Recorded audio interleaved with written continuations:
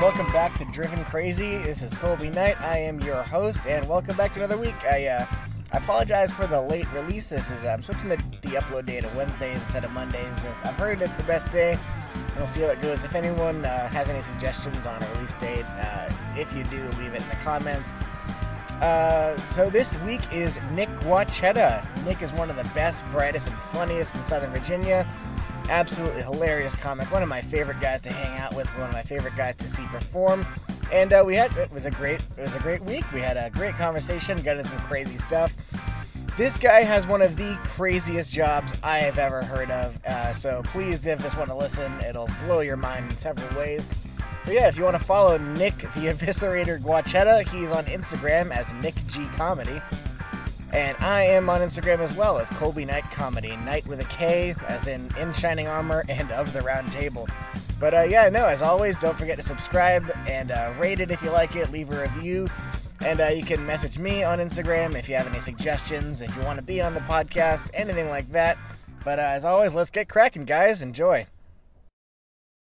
Use this for the police. I'm not going to charge you money or anything for the try. It looks like we're... Love ways. All right. This is Driven Crazy with Colby Knight, the Nazi Cast. All right. How's it going? I'm gonna struggle to not call you Juan every time. No, that's fine. You can call me Juan. That is truly my name. It is truly your name. His name is Nick Guacchetta, but on Facebook it's Juan Nicholas Guacchetta. Yeah. And I have a bad habit of calling you Juan all the time. Where are we going, man? We're going to Top of the Stairs in Blacksburg, Virginia. Colby and I are both going to be on a show with Paul Hooper headlining. Paul Hooper. This is Blacksburg, a.k.a. Heaven on Earth. This is Comedians Disneyland. Yeah, it is. I thought you were being sarcastic for a second, but no, that is true. Yeah, the comedians like it, but as a place itself, it's horrible. Yeah. I mean, I don't really have much to compare it to. Oh, yeah. But that's just me. Yeah, no, fantastic place. You plan on doing anything new tonight, or? I don't know. I think there's a joke I've done once before that I think I'm probably going to do again tonight. But other than that, I don't know. I have a few new things I've written down, but I don't know if I'm going to do them. Gotcha. Okay. So let's get started on first thing I normally like to talk about. So what do you do for a living, and how'd you get into that? Now, if anyone is listening to this, I know what Nick does for a living, and this is about to be the craziest thing that'll probably ever happen on this podcast, ever. Yeah. Go for it. So what I do for a living now is I'm a lab assistant in a pathology lab at morgue. So, I do a large variety of things, from data entry to, really uninteresting things. But the thing that I do that people tend to find interesting is that I help PAs eviscerate bodies, which means that I take apart corpses. So I do all sorts of stuff. Every time I hear that, it never ceases to be the most wild thing. What that can't not have an effect on. That's got to be the weirdest thing. I really now I can't recall what the effect was. I definitely know that when they told me that was part of the job, I was, it caught my attention, obviously. And the first time that I ever did that, I remember taking a moment before I stepped into the actual morgue suite and thinking all right, here's the first day of the rest of your life sort of thing. And I stepped in there, and I also recall that first one I ever helped on was the only time in my life I've ever had to focus on my breathing. My breathing became involuntary. I guess I had so much adrenaline or something going through my body. Right. But I had to focus on breathing like a normal person. Wow. And my visor kept sweating or steaming up or whatnot. So I know that first time was certainly sensational, but at this point I cannot really recall what it was to not be disturbed. But now it's super duper reg.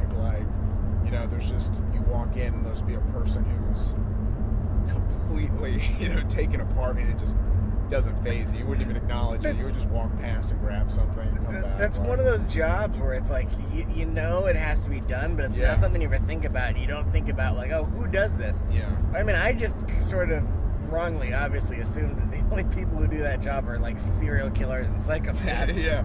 No, Which, granted, I'm not sure that you're not yet. But. No. I mean, they got to do it at the hospital. But it is funny because just, like, right outside the door is, like, this hallway waiting room thing. And there's just a bunch of, like, not medical staff there, just a bunch of regular people. And to, like, think that this is happening, like, right on the other side of the door. And then, again, just like you said, it's, like, not just that, but just kind of people in total don't normally see that. But, people are dying around them all the time. It's just they get whisked away, and you never really see it. But, yeah. Okay, so how did that happen? How did you get into that?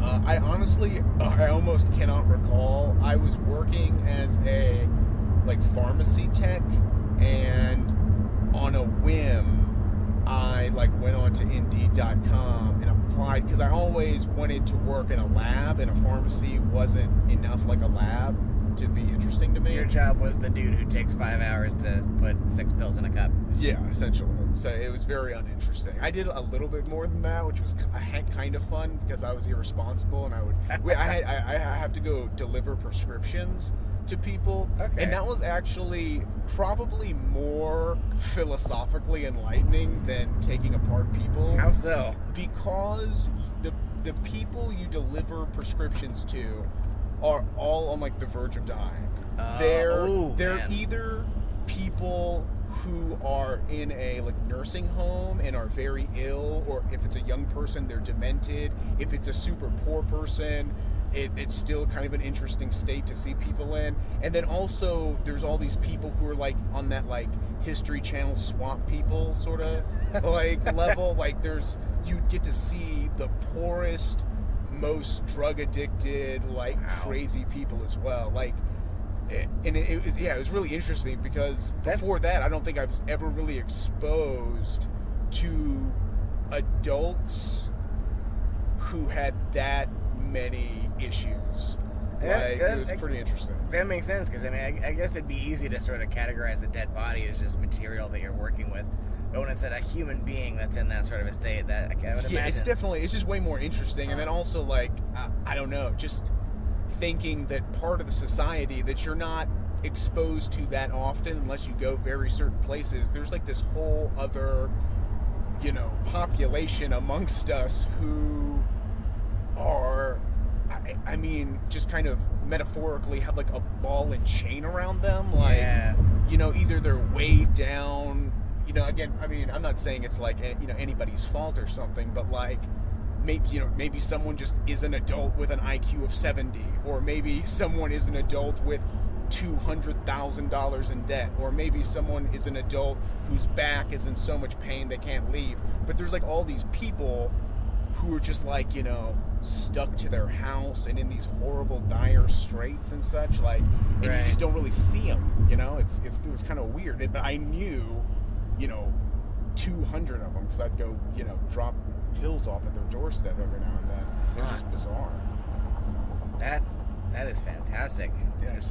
Yeah, it was just... So now, do you need, like, I'm assuming you need a degree to do either of those things? No, I don't have a degree. You don't have a degree. No, so that's you kind just of funny. You just leave high school and decide you just like, I'm going to take apart corpses. That's what happens? No, not exactly. With both my jobs, the last 2 jobs I've had are jobs that I think people would prefer. There's probably a lot of people with bachelor's degrees applying for those 2 jobs, I would assume. But I think what's going on is that on my resume, I have written, like, Bachelor's of Science discontinued, because I went to school for like 2.5 years and then dropped out. And I write on the resume that, it's 2.5 years, it's discontinued, I'm not in school now, but I don't think they read that part. I think that they might glance at my Hispanic name and then, like, scan my resume, and they're like, holy shit, like, this guy's name is Juan Wacheta, and he went to private school and college. Like, yes, we're gonna fucking hire this guy. Like, we would love to have him on staff. Because when I went into the pharmacy tech thing, he definitely thought I had a degree. He brought it up, and I was like, no, sir, I don't have a degree. It says that on the resume. Right. And he was like, oh, okay, well, whatever. Hired me anyways. And then with this job, again, I don't know exactly. I think it's probably a similar circumstance, because I recall when I went into this job, she said that there were like 60 plus applicants. So it's like, and there was only one position. So I think, I'm assuming my Hispanic name and Hispanic nature must make me a more interesting employee, I would assume, because when it comes to qualifications, other than like a good track record of work, because I've like worked consistently since I was 14, I don't know why they would do that. Especially like a weird job, like I'm having to work with doctors. Like I make sandwiches. What the fuck? Yeah, but they totally hired me. It was crazy. So if anyone's listening, they don't want to know what they want to do with their life, you don't need a degree to be the not the Undertaker, but the Eviscerator. Yeah, I mean, yeah. If you want to see a lot of corpses, in no way do you need the other people. There's other people who step in while we're doing that sometimes, which are also like delivery people and janitors. Like, so you can also be a delivery person or janitor if you want to see dead bodies, but you won't. You're not allowed to touch them unless you pay me $50. I feel like the Eviscerator would be like the ultimate wrestler name. Yeah, that would be pretty sweet. That's what you do. It's your Nick the Eviscerator Guanchetta. And the trick is I just have a scalpel. Like, I don't have any special moves. I just have... Alright, guys, we're back. That was weird. I don't know what just happened. Let's just start from where we were. So, what did you want to do when you left high school? Let's go from there. Okay, yeah, so when I left high school, the day I graduated, instead of going home, I just didn't go home and never went home. Oh, wow. And so I knew I was going to college. I had, a scholarship to go to college, so I didn't need money or anything. So I was just willing to be a poor guy who wanted to study biology.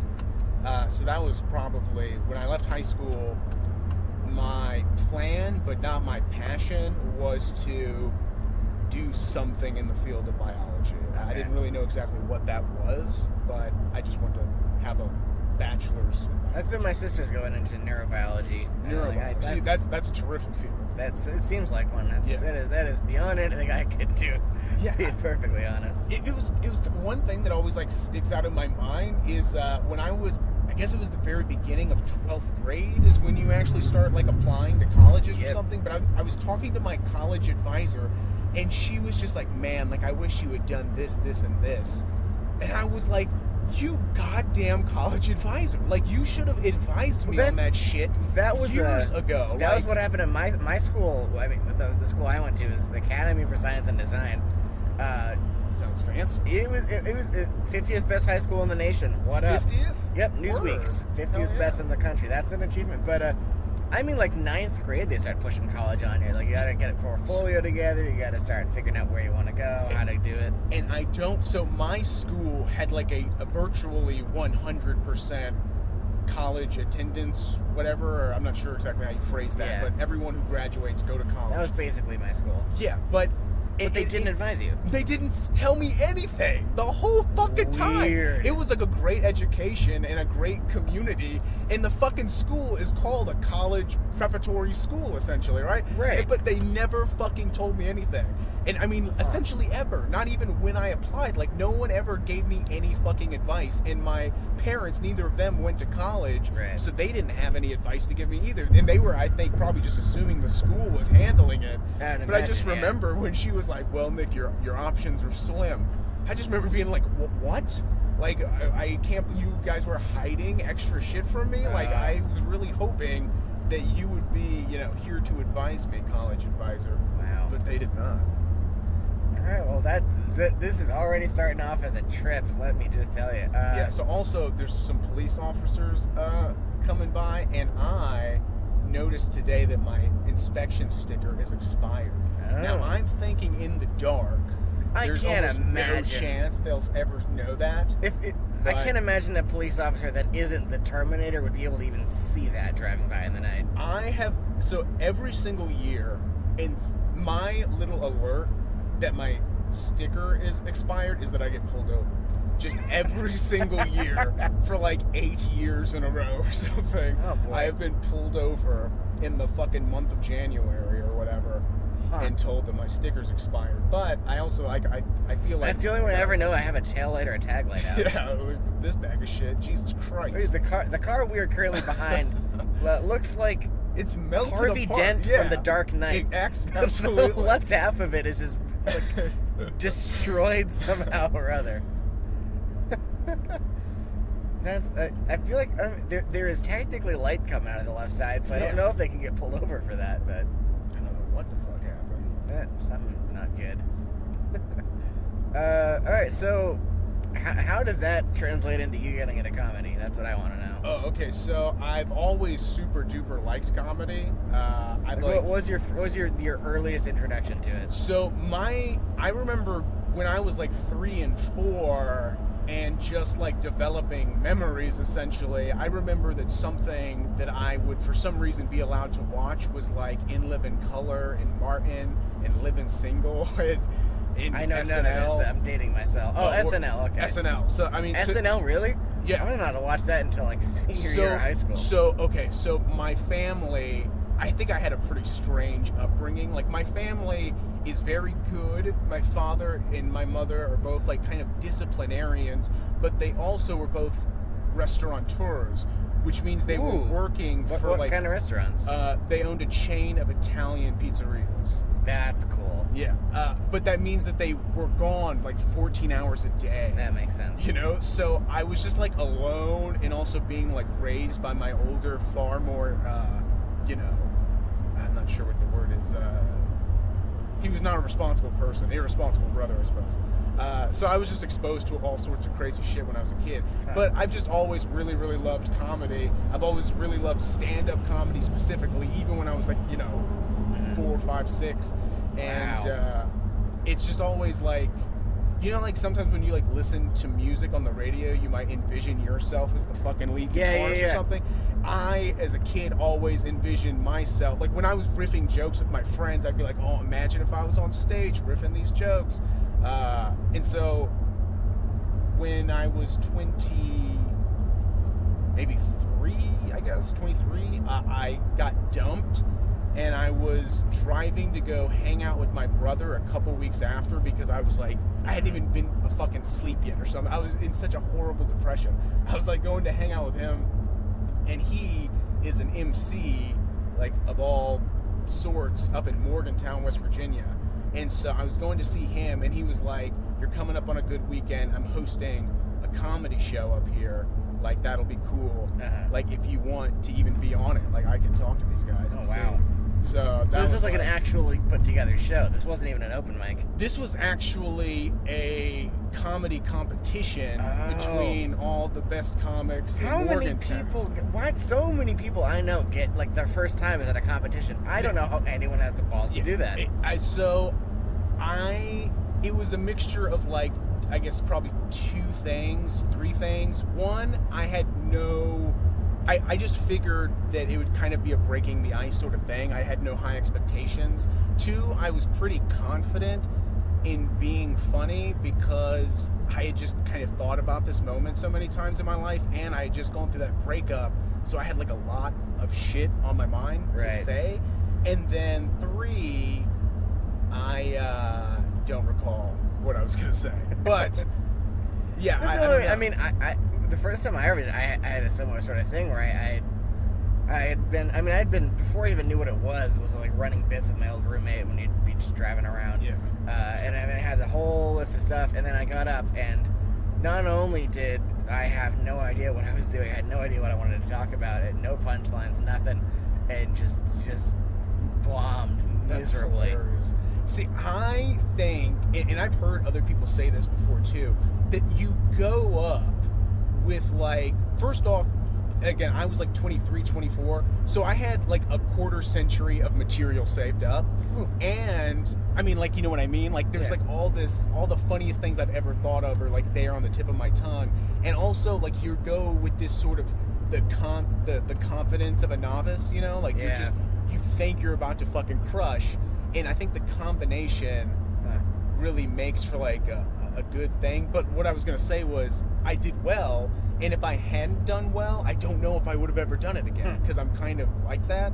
So I'm so happy and fortunate because I obviously have not done well since then. But if I had not done well that first time, it would have been like I would have been so fucking crushed. Well, I'd have that's been what like, you I'm never that's doing what you this. think, right? First time I ever went up was at the Southern in Charlottesville, and as I mentioned, it was a disaster. I forgot premises. Oh, snap. It was. I mean, there was this 30 seconds of silence. It was not good. And for some reason, I got off and said, "Oh, I got to do that again." There is some masochism that that's persuaded true, me too. to go back. I think, yeah. Sorry. I might not be pursuing the way I am if I hadn't gone to Blacksburg. I think that was the first thing that ever really lit the fire under my behind. So Oh to yeah, speak. I was standing right in the fucking bullpen when you got off stage the first time, and I That was remember you so just much being fun. fucking giddy.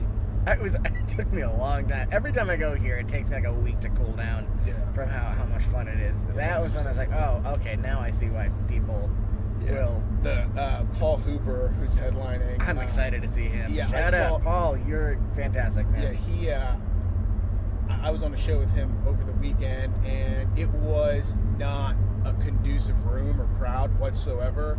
And me and the first comic pretty much ate shit, and he somehow fucking squeezed out Wow. 50 minutes in this fucking room.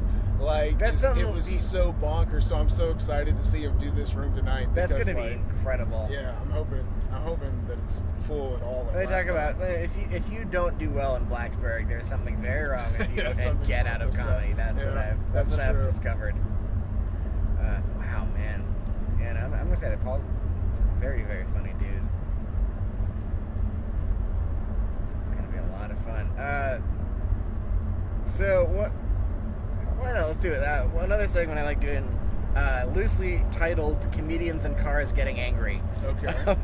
Obviously the title of the podcast is Driven Crazy. So what is something that drives you crazy about work, about what you do right now? So there's tons of shit that drives me I can imagine. Lay it on me. completely out of my mind. Something today that really almost caused my brain to bleed was that we have a machine that prints physical cassettes, and these cassettes get loaded on to these trays that are stacked on top of each other. Why are kind you of using like, cassettes? So the pathologist, the PAs, will get, for example, an entire organ, right? They'll get a whole lung or something like this, but the slides the doctor needs to see are of just very specific small parts of that entire organ. So the PA's job is to just cut a bunch of little sort of kind of quarter domino sized bits from around these larger organ systems and deposit just those. So it's just they're refining what specifically the doctor will see. By the time it gets to the doctor, it'll be very specific, because that tissue will be put in that cassette and forwarded to a histologist who will slice it, 1,000 fucking times and find like the best single dimension of it possible, and then that goes to a doctor. Wow. I'm assuming that's primarily for figuring out cause of death stuff, or just research? I mean, like, reading the physical makeup of a tissue can tell you everything that definitive thing can tell you. So Okay. we take it from sick people, from just regular people, from dead bodies, what have you. But the majority of what we do, they're taken from living patients. The vast majority of what we do is get little biopsies, I guess, to test for cancer mostly. Okay. But like that's definitely the vast bulk of what we get, and then we get maybe a quarter of the shit we get is like big crazy things and battles. So what is the biggest thing drives you nuts? Oh yeah, well again, I don't know if it's the biggest thing, but something that drove me fucking nuts today is we have this machine that prints cassettes in a very specific alphanumerical order, and they're all being loaded on these very thin trays that stack on top of each other. And so as you can imagine, this machine starts lifting this sort of skyscraper of all these very specific sequenced cassettes. And these fucking PAs want some cassettes that's like in the middle or in the bottom of this fucking tower. So instead of picking up all the trays in a fucking block, they pick each one up single start stacking it beside the machine like a shitty Jenga, and it's all not in sequence anymore, and like all just flimsy and shit. And like when I see it with my eyes, I think that like if a psychologist were to see you do this, he would think you were fucking psychopaths. Like, who does this? This is so unhuman that like, because it makes no sense. It makes no, like, it's not utilitarian to do that. It's not empathetic. It's just like this. It's like what a malfunctioning robot would do in that. Like, they're all failing a Turing test every time they fucking pick these fucking trays up like that. It drives me up a wall. Yeah, that's really shitty. That's certainly one. It was one of the three parts that were what drives you nuts about what you do, what drove you nuts this week. I'm assuming that would be that answer too. Let me think here. Because what drove you this week could be outside of work, so preferably something outside of work. Let me see here. Wednesday to Wednesday. Fuck. Between the humps. Shit, I don't know. I'm not entirely sure. Something. I can't even recall what the fuck I did this week. Oh, something that was awkward as shit this weekend. So, my brother is an MC up in Morgantown, and he throws these comedy shows. Right. And every time he's done this, the comedians get a hotel. And so that just involves, he'll be like, you're staying at the Chestnut Hotel. So me and these other comics, whenever we show up, we don't show up together or anything, we get there, and you just walk up and either say your name or say his name, and they hand you a key. Wow. You go to your room, and then when it's all done, you go back to the desk, give them the fucking key, and you go home and you live the rest of your life. This time, he has changed venues or some shit, and so they haven't gotten this hotel in advance. Oh no. So I'm hanging out with him, and Paul and Clint text me, and they're like, hey, we're at this hotel and they don't even have reservations for us. And so I'm like, and also I am a super duper non-confrontational person, and I care very deeply about what good comics think about me. So this is like horrifying to me that this has already taken place. So I immediately start talking to Alex, and I'm like, hey, the hotel that you said we're staying in doesn't have reservations for us. And he's like, let me make a call.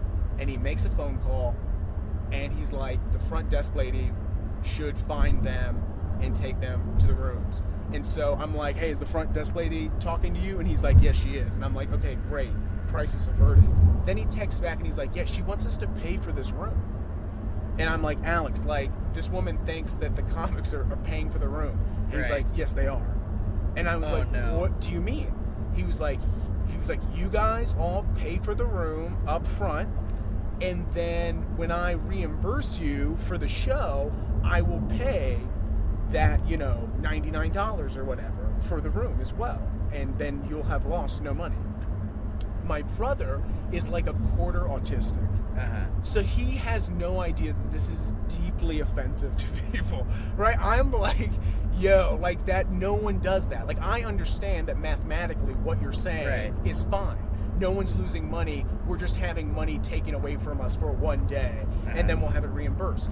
But like, but he wants me to call these two comics and tell them that. And I'm like, Alex, like, we need to get in a car and drive to the hotel, and you need to tell them this. Like, I can't, these words can't come out of my mouth. Yeah. Like, there's no way I can say this.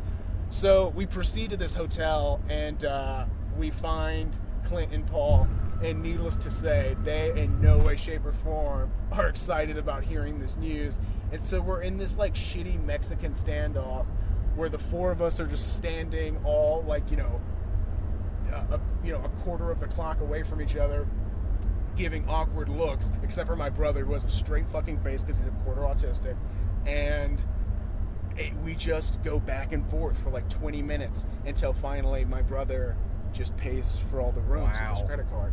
But again, like he wasn't being an ass. He didn't say any assy things. He just kept like not understanding.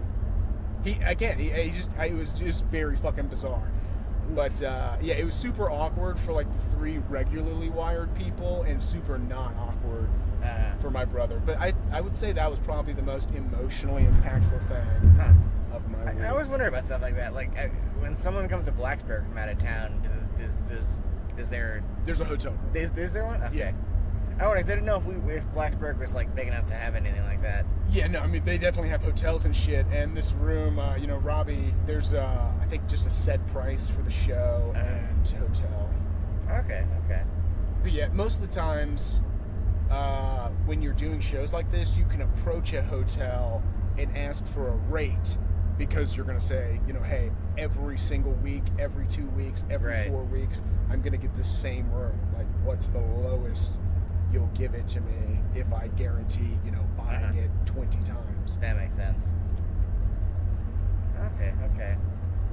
Well, I mean, that was I would certainly imagine being driven up a wall about that. Yeah, it was pretty awkward and embarrassing. Again, I try to embarrass myself as little as possible in real life, and that one was a pretty bad one. But again, it's also what makes it extra infuriating is just, again, my brother does things like that all the fucking time, and he's not trying to be a dick, and so it's not like they come out of something or are reactionary. They're just spontaneous, and you're like, what the fuck are you talking about right now? Like, what you're saying and doing is so inappropriate. I just can't even, Yeah. Alright, well, so for the last bit of this, what drives you the most crazy about comedy? What is something that you see or that have done or just are privy to that drives you crazy? Something, I don't know if this drives me crazy. Let me think here. I'm trying to think of something that actually drives me up a wall. I don't know. Two things sort of come to mind. One is just, I guess, bad comics. But that's like, it's pretty simple and douchey and right on the nose of it. Like, sometimes there's just comics who just are not funny, and they just, I don't know, aggravate me with their unfunniness. I would say that so there's probably some people who like really consider themselves comics who aren't funny, and those people don't even really fall into the category. Mine's more so is like sometimes open mics, there'll be this person who's obviously just an attention whore of all dimensions. Like, particularly if it's like a beautiful person. Yeah. Like, we had one of those last week at the Southern. Oh yeah, we've had a few up at Todd's where there'll be a person who like could like be a model or something, and they've just had a certain type of attention all the time, and then they get up and just eat fucking shit. And Tots? They eat shit. That's not easy. People eat shit at Tots sometimes. Hey guys, so it turns out the file actually got corrupted, and I missed out on the last couple minutes of this episode, so we didn't really get to ask the last two questions. I do apologize for that, but let this be a to be continued, and we'll have Nick on in a future episode, and thanks for bearing with me, guys. See ya.